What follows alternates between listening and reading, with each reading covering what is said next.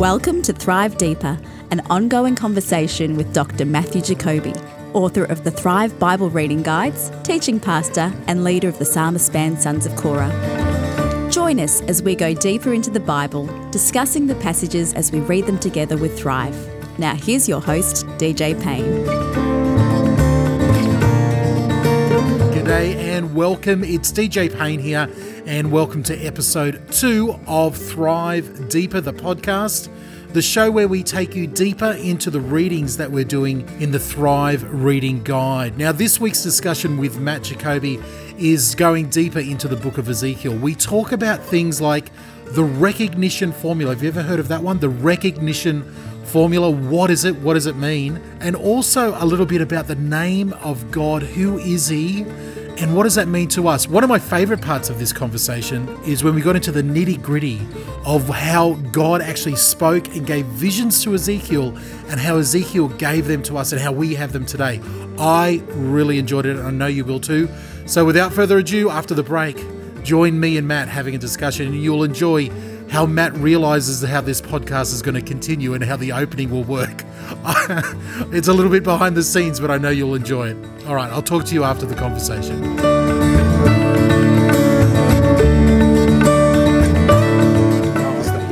In chapter 33, Ezekiel receives the announcement, Jerusalem's fallen. And then it's like, chink, straight away, his whole tone changes to now that there's hope.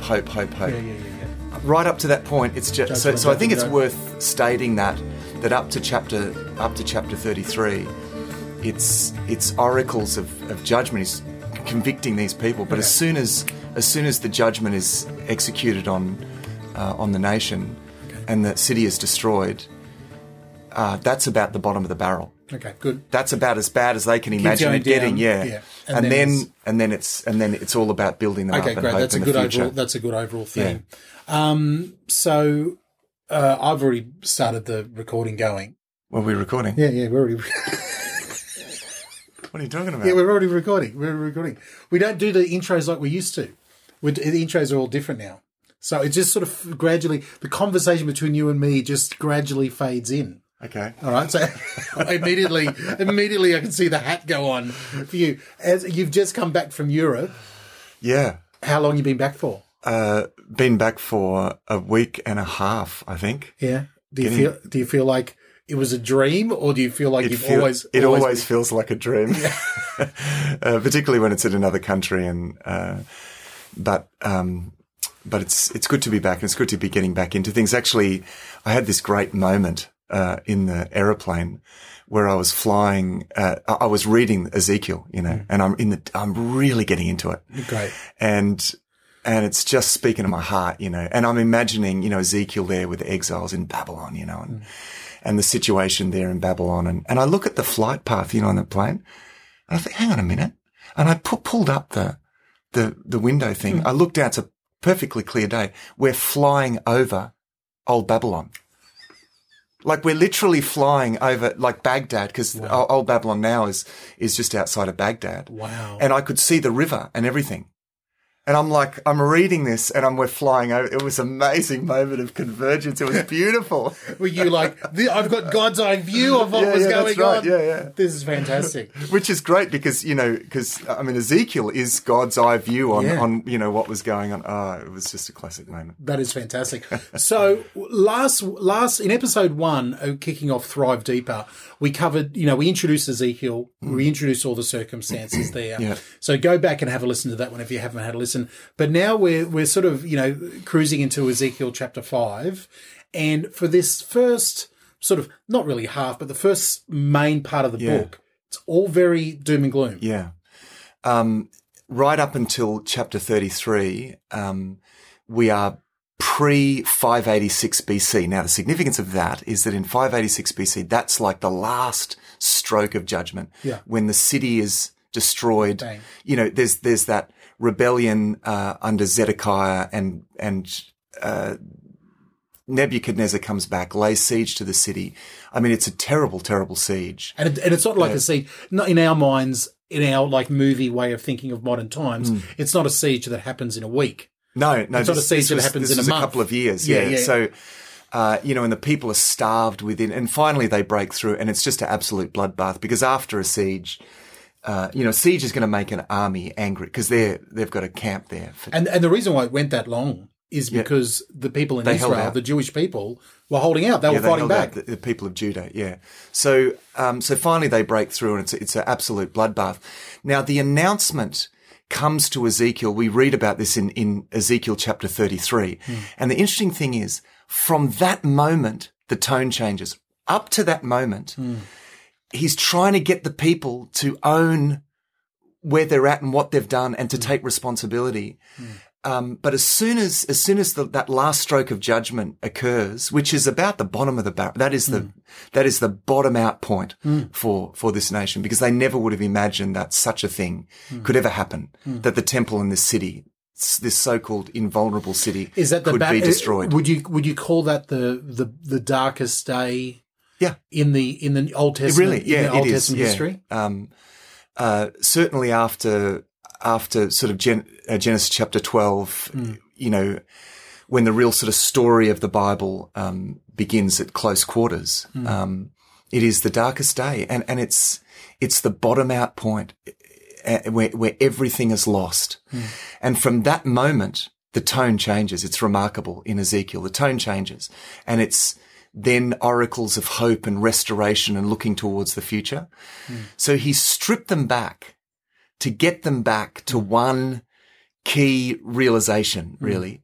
And right up to that point, it's quite dark. He's wanting them to face and take responsibility for their rebellion. And that happens right up to chapter 33. So that's where we are.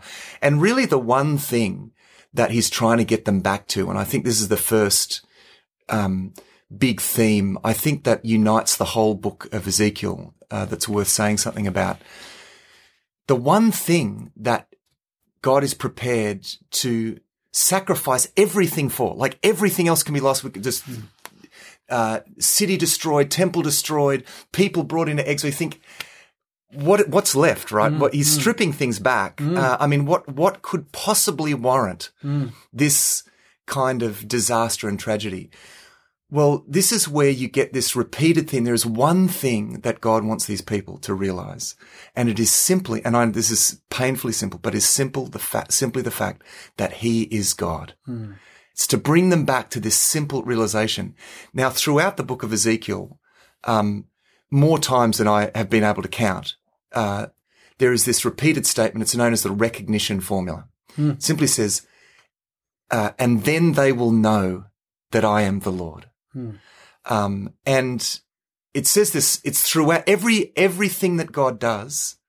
Interestingly, whether acts of judgment or acts of restoration, the rationale that's given for that is, and then they will know that I am God. Now, that's not just let's break that down a little bit. That what did you call it? The restoration? The recognition formula. Recognition formula? Yeah. Recognition formula. Let's break that down. It's not just a head knowledge. No. Because they're fighting and keeping, the temple going and everything like that in the name of God, and saying that we are God's people and everything like that. What does this mean? What is God calling them to actually do? To know that God is essentially the same thing as letting God be God. I mean, letting sounds, that sounds silly to say that we should let God be, but there is an element in that we have a choice here, as to whether we will acknowledge God as God or not.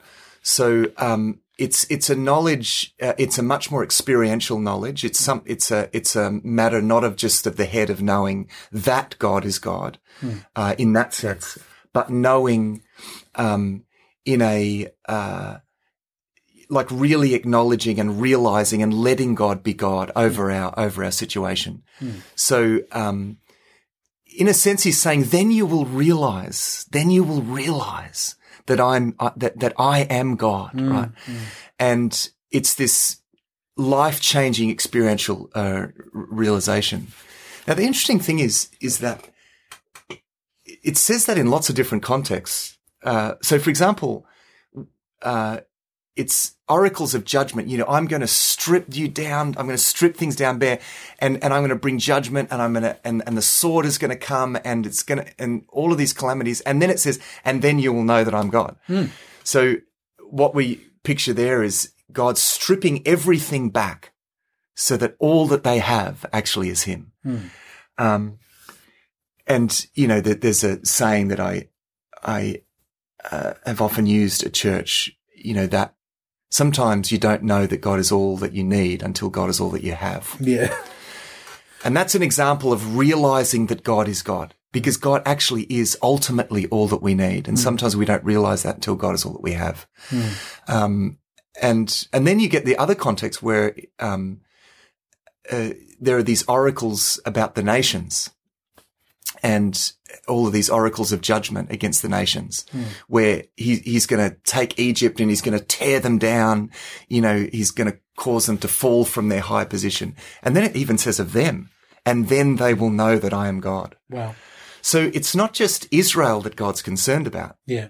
It's not just Israel. He wants all of the nations to know that he is God, and he is going to, pull them down from their godlike position. And what is evident in the oracles of the nations, the sort of common charge, particularly when it comes to Tyre and Egypt, and we'll talk about this a little bit more in a moment, is that he blames them for claiming to be like God. Yeah. And he's going to rip them down. And then he says, and then you will know that I am God. In other words, and not you. So there can be a sense of both judgment and peace about it. Yeah, that's right. So whether through God's kindness or whether through acts of judgment, the goal, the rationale throughout the book of Ezekiel is then you will know that I'm God. So, actually it shows that God does things not just to get his own back no, it's so that they will know. The most important fact in the universe is that, you know, that we acknowledge God as God, you know, that every knee shall bow, every tongue confess that Jesus Christ is Lord, because he embodies the godship of God, you know, the deity and the kingship of God. So this is interesting because, it also makes sense of another theme that comes out where. That's about God's name. Yeah, about God's name. Okay. And there are moments where he says, look, all of these things that I'm going to do, I'm doing for the sake of my name. In fact, in Ezekiel 36, he says, therefore say to the Israelites, this is from verse 22, this is what the sovereign Lord says, it is not for your sake, people of Israel, that I'm going to do these things, but for the sake of my holy name, which you have profaned among the nations where you have gone. I will show the holiness of my great name, which has been profaned among the nations, the name you have profaned among them. Then the nations will know that I am the Lord. So it sounds like, I mean, at one glance, sounds like God's, you know, just concerned, like selfishly concerned about his own reputation. Yeah. But actually, it comes out of this desire of God for everyone to know who he is. Because the most important thing for human beings, the thing that determines our life is how we see God. How we live and whether we live a fruitful and full life depends on how we see God and whether we know that God is God. So God wants everyone everywhere to know that he is God. And he shows himself through his people. This is the role of Israel, was to be the vehicle through which God shows himself, as it were, to the rest of the world. Now, this is the problem. When Israel, as the charge is often brought in the book of Ezekiel, he says again and again, you have become worse than the nations around you. Yeah. And that's a big problem because they were meant to be the ones who actually reflected God to the nations. Yeah. They were meant to be a light to the Gentiles. You've heard that like idea. Their very lives and the way that they conducted themselves and the blessings that they had, that God was bestowing them, that was the message. Yeah. So they were to embody not only, and because sometimes we think, it's just in terms of their obedience and they would exhibit God's character. Well, no, not even just that. Actually, it was God's faithfulness to his covenant promises being fulfilled among them in his blessing, you know, by which God would, reveal himself. Now, that would happen. God's saying in Ezekiel 36 there, when we're jumping ahead here, but this is a theme that we also find, early in these earlier chapters. He says, I'm going to do these good things to you, even though you don't deserve. When he says it's not for your sake, he means it's not because you've been so good and I'm blessing you. Yes. And actually in chapter 20, it says that explicitly. It's not, this is your acts haven't warranted, I'm not going to treat you on the basis of your acts, but on the basis of my faithfulness, actually. Because God is saying, I am going to show myself faithful through you one way or the other, and it is. And by that you mean by judgment or by blessing. That's right. Yeah. Because there are also these warnings of judgment on them. So really, for better or for worse, interesting that one way or the other, they would embody the message. So, for example, in chapter 5, verse 15, God says, you will be a reproach and a taunt, a warning and an object of horror to the nations around you when I inflict punishment on you in anger and in wrath and with stinging rebuke. Wow. It's so they are going to, the nations are going to look at them and they are going to stand as a warning to the nations. So whether for better or for worse, for Israel, for the people of Judah at this stage we're talking about, they are going to embody the message of God. Now that judgment that's very explicit right there in the verse you just read out, that was fulfilled by the Babylonians. Yeah, that's right. Yeah. So in a sense that final destruction of the city is the end, is the fall of the curtain on these judgments. And even in that, God shows his faithfulness to things that he said would happen. Yeah. Because it vindicates the predictions of Ezekiel and Isaiah and, throughout this book, God is showing himself to be God, but not only God, to show himself to be the Lord. Now, that's the important thing too. Okay. It's differentiate the two for us. What's the difference between God and the Lord? That's right. So when you read in your English translations, you'll read the name of God, the personal name of God, the Lord. Now this, some of it will be in all caps. It'll be whenever it's in all caps, it is the Hebrew word underneath it is actually just the consonants. Why, it's Yahweh, basically. Just in Hebrew consonants. They didn't, so we don't know exactly how to say it because they never added the vowels. Now, this is the personal name that God gave to Moses in Exodus chapter 3. I'm giving you my personal name because I'm entering into a personal relationship with this nation and I'm giving them my name. And the name stands for, it's God as the covenant God, the God who has bound himself to his people and made certain promises and has committed himself to a plan. So when, now, it's interesting. Some people might wonder, well, then why not put Yahweh there? Why do we put the Lord? Because that's a title, not a name. Well, this actually comes from, it's a long story and I'll give you the nutshell version. But in, the, sort of 200s, BC, a Greek translation of the Old Testament, the Tanakh, was made. And, by the Greek, emperor at the time, it was commissioned. And so there were 70, so the story goes, 70 Jewish scribes that set about making a Greek translation. Now, the abbreviation for, often when it became known as the Septuagint, and it's often abbreviated LXX, which simply means 70, sept, 7. Because of these 70 elders that translated this. Now, they had these scruples about translating the name of God. There's scruples around the commandment not to take the Lord's name in vain. So they thought, well, we won't use it at all. And so they just put, they just put the Greek word kurios in there to Lord. And so that has carried through to this day.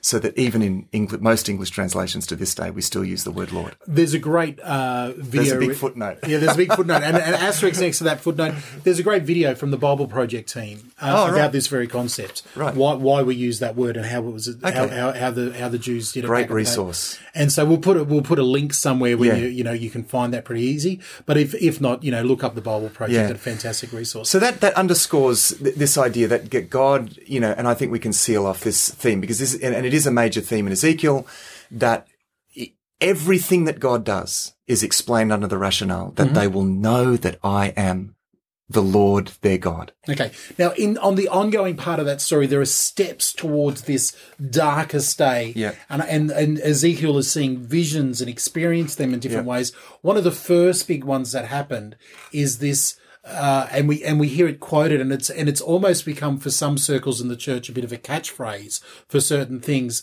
It's the glory has departed. Yeah. Yeah. It's a tragic vision in one sense, because the glory of God that we read entered the temple during the time of Solomon, and inhabited his temple. God with his people. I mean, this is such a key idea, such a key part of God's purposes, this idea to be in the midst of his people. And the temple was the symbol of that. First of all, the tabernacle, then the temple. And God inhabited, his tabernacle and his temple. We get this tragic event in Ezekiel 10 where we see this vision of the glory of the Lord departing. Now, he's actually moving east. So in one sense, he's not really departing his people. He's actually going to be with them in their exile. Yeah. But he's departing from his temple. And even there's a tragedy around that because they had profaned the holy city and the holy temple to the point where God departs. But there's hope in that vision in the sense that he's going to be with his people in exile. And it's actually in exile that they're going to experience an amazing renewal, actually, largely as a result of the ministry of Ezekiel and Daniel.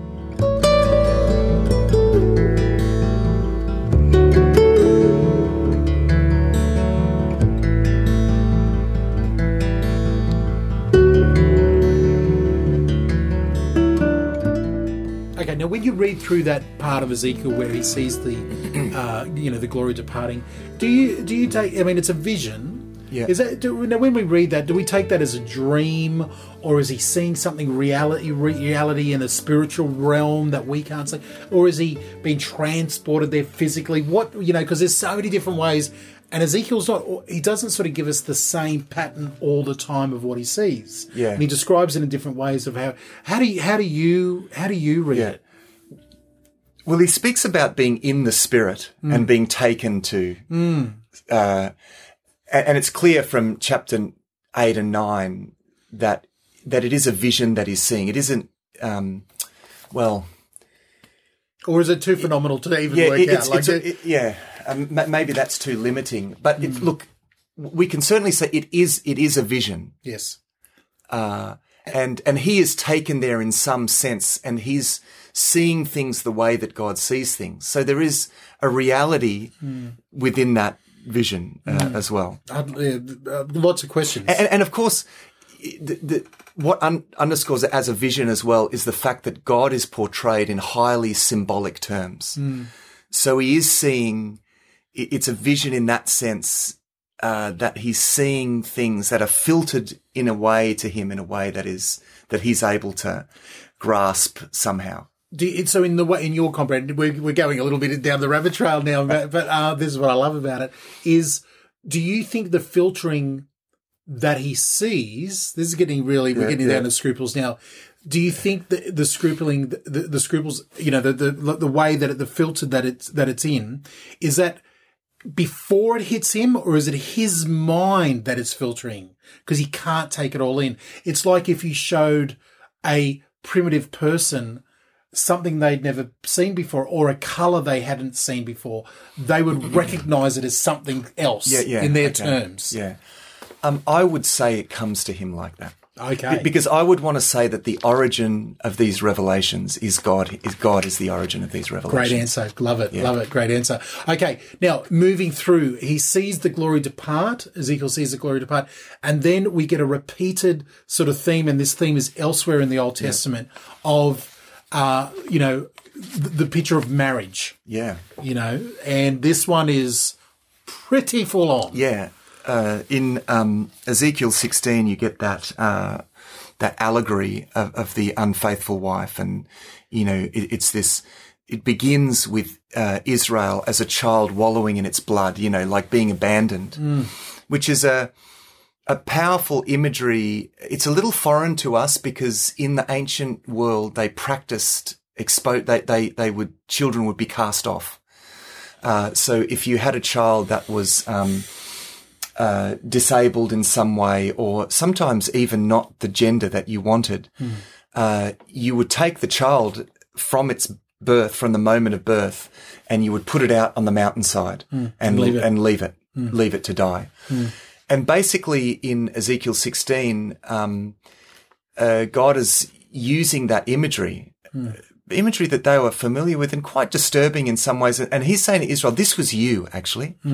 You were that child. Unwanted. Yeah. In a sort of spiritual sense, that was who you were. And I came along and I adopted you. Like to be horrible about it, they're like a post-birth abortion. Yeah. Type of thing. It's funny, you just reminded me when I was in, and this is, you say way back then. Yeah. I was I was blessed to be in the Philippines in the 90s on a mission trip in the jungle. And when I was there, it had only been about, between 10 to 15 years since this particular tribe in the jungle had heard the gospel for the first time and sort of gotten civilization, if you know what I mean. And I was able to sit down, even though we didn't speak the same language, but through translators, talk to some of the elders of the church in that particular jungle. And one of the elders, one of the higher elders, came from the family of witch doctors. Yeah. He practiced, dark spiritual stuff. And he was very candid and open and honest and knew what he said. And one of the things that he illustrated of why he was so thankful for the gospel coming to them and the education that he received, he said, we believed that a twin was a demon. The second born was an imitation of the first. Right. So we would take the imitation and place it in the jungle for the wild animals to eat. Oh, shivers. And it's terrible. Yeah, and that exactly what you were saying. This is what was happening flat out. And you were saying it so long ago. It's probably still happening today in the reaches. Look, it was common practice right into the New Testament. I mean, one of the from the early church correspondence, we know that it was actually really one of the countercultural things about the early church was the fact they didn't practice exposure of children. They didn't practice infanticide. Wow.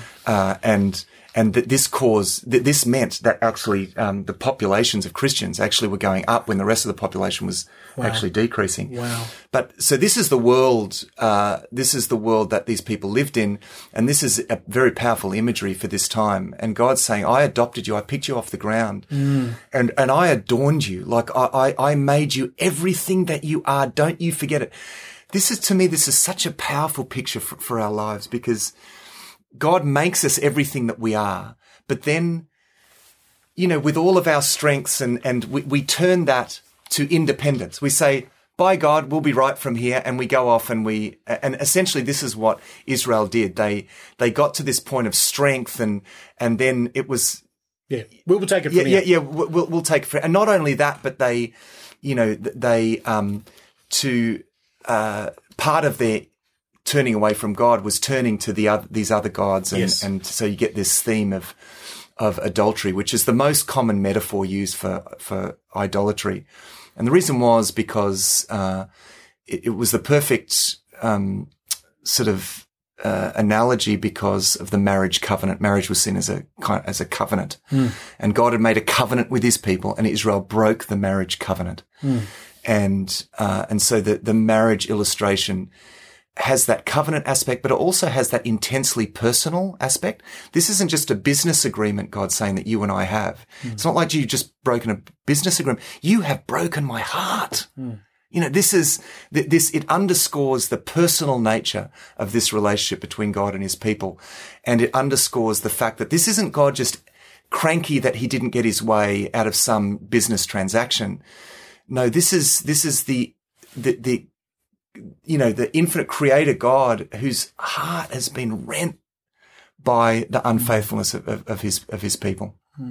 You know, there's mixing of metaphors, obviously, because in reality, we are God's children. And yet whenever to describe his relationship, often, the marriage covenant is the picture that is used because of the covenant element, there. Yeah.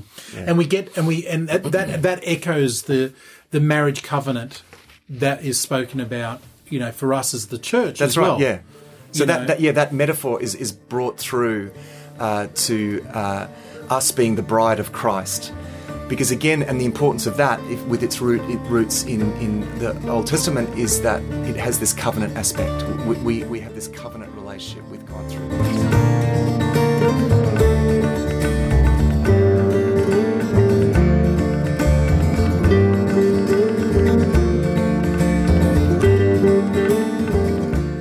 Some powerful imagery there from the book of Ezekiel about the marriage between God and Israel and how that transfers onto us. I hope you were able to hear there a few light bulb moments for myself as Matt and I were getting into it, especially about how the visions of Ezekiel worked and how God relayed that to him. It really made sense to me. I hope it made sense to you. But maybe you've got a question, or you've got an idea, or you've got a different interpretation. We would love to hear from you. In a moment, Benita, the wonderful voiceover lady, is going to come on and tell you how you can find us.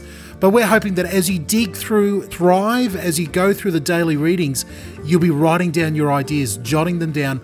We would love to hear from you. Even if it's about something fantastic that you've been learning, it doesn't have to be a question. Whatever it is, please get in contact with us, whether through the website or the Facebook page. We'd love to hear from you. Well, until next time, this has been DJ Payne for Thrive. We'll see you then.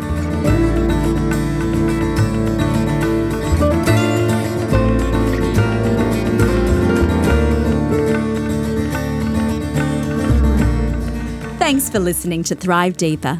If you have questions you would like answered, contact us on Facebook at facebook.com/thrivedeeper or at the Thrive Today website, where you can also subscribe to the Thrive Daily Bible Reading Guide. That's at thrivetoday.net.au. Until next time, thrive.